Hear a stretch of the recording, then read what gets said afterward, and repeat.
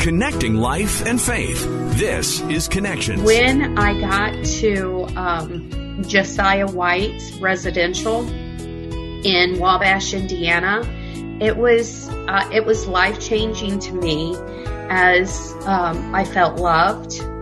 I was in church 6 days a week, and I rededicated my life, and I felt so safe. And then a year later, I was there for 14 months. Then they let me right back out to go right back into the same situation. I wanted to stay in church, so they actually took me to a church just right before I got out so I can meet some people. And and I can remember pulling up, and I was so excited. And so we walk in and we go to the youth service. And so we go to the youth service, and the youth pastor was at the head of the class, and he introduced me, but they avoided me like the plague. And I knew right then, it chokes me up all these years later, I knew that if one of them would have reached out to me, I so badly wanted to change my life. No one reached out to me. Life wasn't perfect after that for today's guest, but she was eventually able to turn things around. We're joined today by Jody Ballinger. She is now an author and a speaker, and today on Connections, she shares her testimony. Today's guest has a story that is heartbreaking. It's filled with agony, but it's also filled with redemption. We're joined today by Jody Ballinger. She is an author and a speaker. The name of her book is Beautifully Unbroken, The Prostitute's Daughter. You have an absolutely powerful story, a story of transformation, and we're going to get around to that in a little bit. But we wanted to get to know you a little bit better. Just tell us a little bit about yourself and life right now. Okay, well, I am a grandma of 5, and we have 2 children, Mindy, 35, our son's 30. They both have families, and we enjoy speaking, and so we travel often. And I'm also a life insurance agent and a healthcare specialist. So very successful, and yes. It sounds like a very happy and joyful home, but that wasn't always the case for you. Tell us a little bit about your childhood and life growing up. Okay, so to me, I had, you don't know any better as a child. So to me, I had a really good life until I was 9 years old, and I was coming home. I was in 3rd grade, coming home from school. And there was a moving truck in our driveway, and I walked in the house, and the house was empty. And that's when my mom told me that she was leaving my dad, and that we were going to move from Fort Wayne, Indiana to Cleveland, Ohio. So as a 9-year-old, no warning, nothing. So we moved to her sister's house in Cleveland, Ohio. And within a week, they were major drug dealers. So within a week, at 9 years old, I'm smoking pot, I'm popping pills, and my life was never the same again. What was going through your mind? You're 9 years old. For most 9-year-old girls were, back in the day, were playing with Barbies and Legos and whatnot. What was going through your mind? Like, I can't even fathom what was going through your head at that age. I was, so they had children.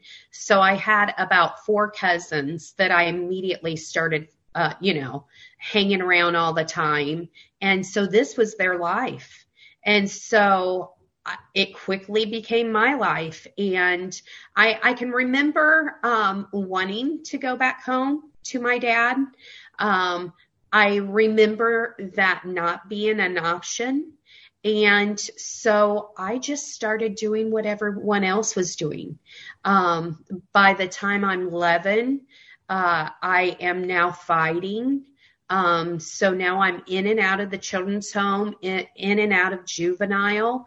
By the time I was 14 years old, I was doing meth. And thank God, the county that I lived in actually sent me to to what I call it, referred to as a reform school. And, but it was a faith-based reform school. So we had to go to church 6 days a week. That was life-saving to me.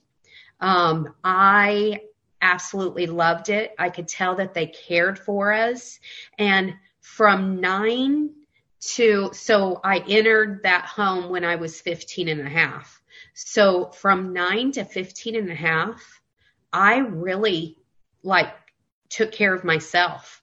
I did not have the home of a warm meal waiting for me and all that. And when I could see friends around me that had that, I didn't have that. And so I ran the streets. I was partying all the time. I can remember in 6th grade, me skipping school for 2 months. 2 months in the 6th grade. And so when I got to Josiah White's residential in Wabash, Indiana, it was life-changing to me as I felt loved. I was in church 6 days a week, and I rededicated my life, and I felt so safe. And then a year later, I was there for 14 months. Then they let me right back out to go right back into the same situation. So within a matter of a week or two, I'm doing the exact same thing. Now I can tell you that they knew that I wanted to stay in church. So they actually took me to a church. The pastors took me to a church in Muncie just right before I got out so I can meet some people. And and I can remember pulling up, and I was so excited. And so we walk in and we go to the youth service. And so we go to the youth service, and the youth pastor was at the head of the class, and he introduced me. And I don't know what it was about me, but they avoided me like the plague. Mm-hmm. And I knew right then, it chokes me up all these years later. I knew that if one of them would have reached out to me, I so badly wanted to change my life. No one reached out to me. I knew that day that I would never go to that church again, and that I would be back doing the same thing because I wasn't accepted. And so I just feel like it's so important to let people know, just a smile, go up to people, welcome them, because it would have changed my life. But instead, I found myself in women's prison within a few years of that, spending 6 years in prison. But I can remember being so excited, and I'm going to meet new friends. I just really wanted that, and it didn't happen. We hear that all the time. A lot of our interviews, people who have had a rough life walk into a church, and then they sit in the back, they sit in the corner, and nothing happens. How can we as a church do a better job when it comes to that? And you know what? Since I am one of those people, I see new people, and I think it's because I was there. I will walk up to them, thank them, start talking to them, because I know how it feels not to have anyone. So it still makes me cry today. You know what I'm saying? It impacted your life greatly. Did that affect first of all, how was your faith in the midst of all of that chaos prior to you entering that school? And then your faith after that incident happened? Yes. Okay. So I can remember when I was about 5 years old, my mom started going to church, and I can remember loving it. And I can remember the felt little people, because I'm in kindergarten and they're telling the stories, and I can just remember really liking it. And I can remember getting baptized and me just loving that we went to church. Well, then something happened and we didn't go back. So when I went to White's and I had that feeling, and I knew that they really loved me. They gave me attention. And I was the girl that really needed that, because I had just went 6 years without it. And so, so 5 years old, we went for a short time, and I can remember, I love this. I love Jesus. And then we didn't go, but I never stopped believing. And then after spending a year at White's, and then me going to that church and them completely not even talk, you know what I'm saying? Just disregarding me. I was so let down as a teenager. And I was just like, if they're not going to accept me, I can't do anything about it. I went right. Matter of fact, I dove back in to the drugs, the sex, all the stuff that goes with that, because that's what I've known since I was 9 years old. And then I can remember, so Billy and I started selling drugs, and our house was raided by a SWAT team. And they took our 9-month-old little girl from us and stuck her in foster care, as they should have. And they put Billy and I in jail. We bonded out. And at that time, both of us were like, we need to change. We need to change where we're living at. All of our friends were on drugs. We knew that we needed to change our atmosphere. And so then at that time, we decided to move to Indianapolis, which was about an hour away. Now we live in Indiana. So we move about an hour away. We were homeless, slept in our car, because we knew that we had to change our friends. We knew we had to change everything. I got a job. Billy had to go to drug rehab. And shortly, within a week or two of me getting my first check, we were able to get an apartment. Actually, it was a house in Fountain Square, Indiana. And so we were making steps. We knew that we couldn't stay in the county that we were in, or else we would be back in the same situation. And we would talk about going back to church. Because Billy was in reform school with me. And so we would talk about that. We wanted that. And, while he was in drug rehab, I worked at a gas station, and I was robbed at gunpoint 2 times. So he gets out and he says, if you're robbed one more time, you're going to have to quit that job. Sure enough, I get robbed at gunpoint one more time. And so that next day we go in, and we're waiting for me to get my check. And a guy comes in off the street and says, my truck's overheating. Can I get some water? I give him some water. He comes back in and he says, I don't know what happened, but my car's fine. So, and then he overheard Billy saying, we need to go because I need to go find a job. And he said, you need a job? And Billy was like, yes. And he says, I'll give you a job right now. I do construction and I need a helper. So Billy was able to get that job right there in that conversation. Once Billy accepted the job, Then he said, by the way, can me and my wife come to your house tonight? We knew strangers. We knew no one in Indianapolis. But like most people, we do want friends. And so, and plus he had the hook in Billy's mouth. He just gave him a job. And so we were like, yeah, sure, come over. Him and his wife came over to our house that night. His wife took me in the kitchen, and him and Billy were in our living room, and she starts ministering to me.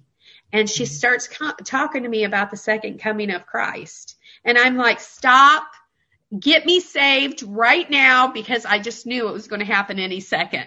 So I rededicate my life sitting on the kitchen floor in our house. And Jeff is talking to Billy, and he's talking about the church and everything. We started going to a little bitty church in Fountain Square. And within probably 3 weeks, Billy had the tambourine going during praise and worship. Well, what they did not know, Jeff and his wife, we told them that night that we had to go to trial in a few months because our house was raided by a SWAT team. Thankfully, they did not find any drugs, but they did find stolen property in our house. So we had 3 Class D felonies, theft, receiving stolen property, that we had to go to court within the next 6 weeks. And we were taking it to jury trial. So when we went to this little church, their little church, we found out that their pastor was an Indianapolis sheriff. Oh, wow. And so we were like, okay, well, we don't want to tell him that we're in trouble, because then he'll think that we purposely came to his church to get help. So we didn't tell him at all. And so we ended up going to trial. We were found guilty of all 3 Class D felonies, and we were sentenced to 6 years. We both were sentenced to 6 years in prison. And so here I am, 19 years old, just a few months after this, at the Indianapolis Women's Prison downtown, facing 6 years in prison. Now, mind you, I don't remember if you remember this or not, they used to do a Scared Straight program. And so I was 13 years old when I was in juvenile, and they actually took a group of us to the Indianapolis Women's Prison. And that's where inmates get in your face and try to scare you into, doing right. Yeah. Well, that didn't work for me. I went. And so they were in my face, and I left the Indianapolis Women's Prison when I was 13 thinking, I will never be in prison. And here I am, 19 years old, only 6 years later, facing a 6-year prison term. And so, but I had just gotten saved in a little church right down the street from that women's prison. And so we had visitors coming in, and truly my life did change. I went through some ups and downs, as you can read in my book, Beautifully Unbroken, The Prostitute's Daughter. So I was in Indianapolis women's prison, and so I was going to church, but I wasn't all in. You know what I'm saying? Yeah. Yes. I had just rededicated my life 6 to 8 weeks prior to that. But on the other side of the state, Billy was in his prison, and he was all in. And so for that next 2 years, he wrote me every single day that we were in prison except for Sunday. And he really was that stable guy that got into the Word every single day. And in his letters, he's trying to encourage me. Well, after the first year, I thought God should have gotten me out. I had this time limit on God, and that doesn't work. No. in my head, that was it. And so, I just kind of put the word down, and I thought, that didn't work for me. He's not with me.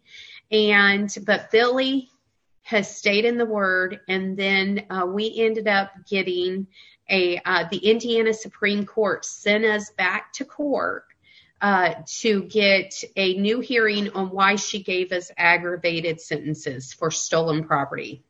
And so when we went back, she let us out after 2 years. Mindy now, when we got locked up, Mindy was 9 months old. And when we got out, she was 3.5 years old. Wow. We were able to get custody of her because of Bill's faith and standing on the word, and 2 full years of really digging in the word and just soaking himself in the word. We started going to church, and I had to get back into it because, just everything from the past, and which took me probably a year to really let go and go, okay, Lord, I'm yours. I'm completely yours.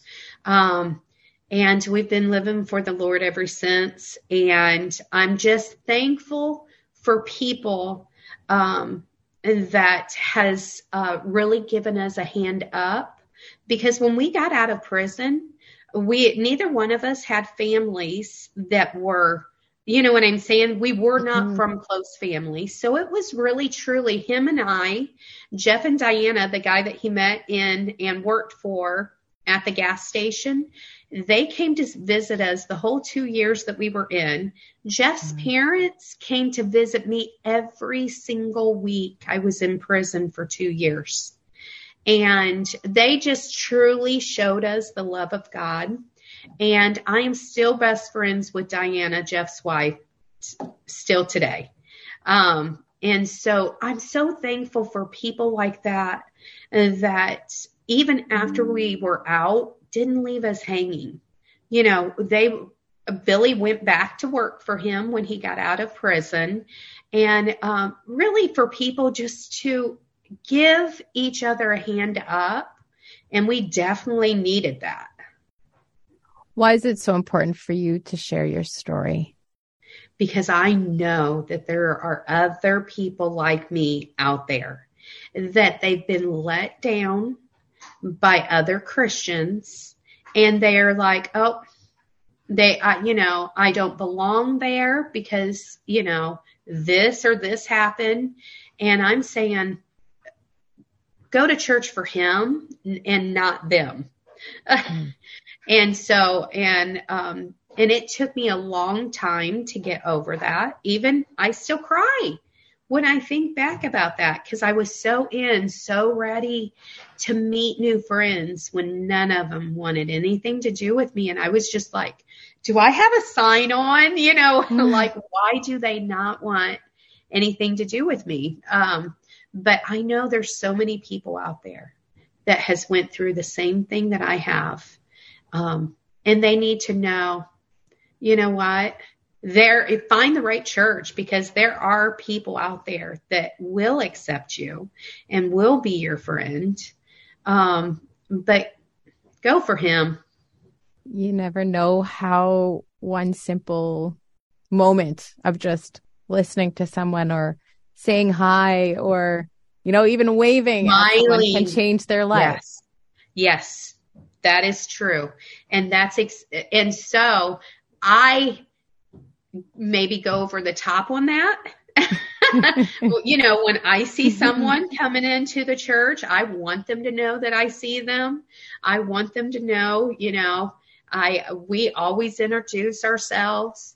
But yes, even if just someone looks over and smiles, to someone that is taking that step of faith to even come to church, they need that.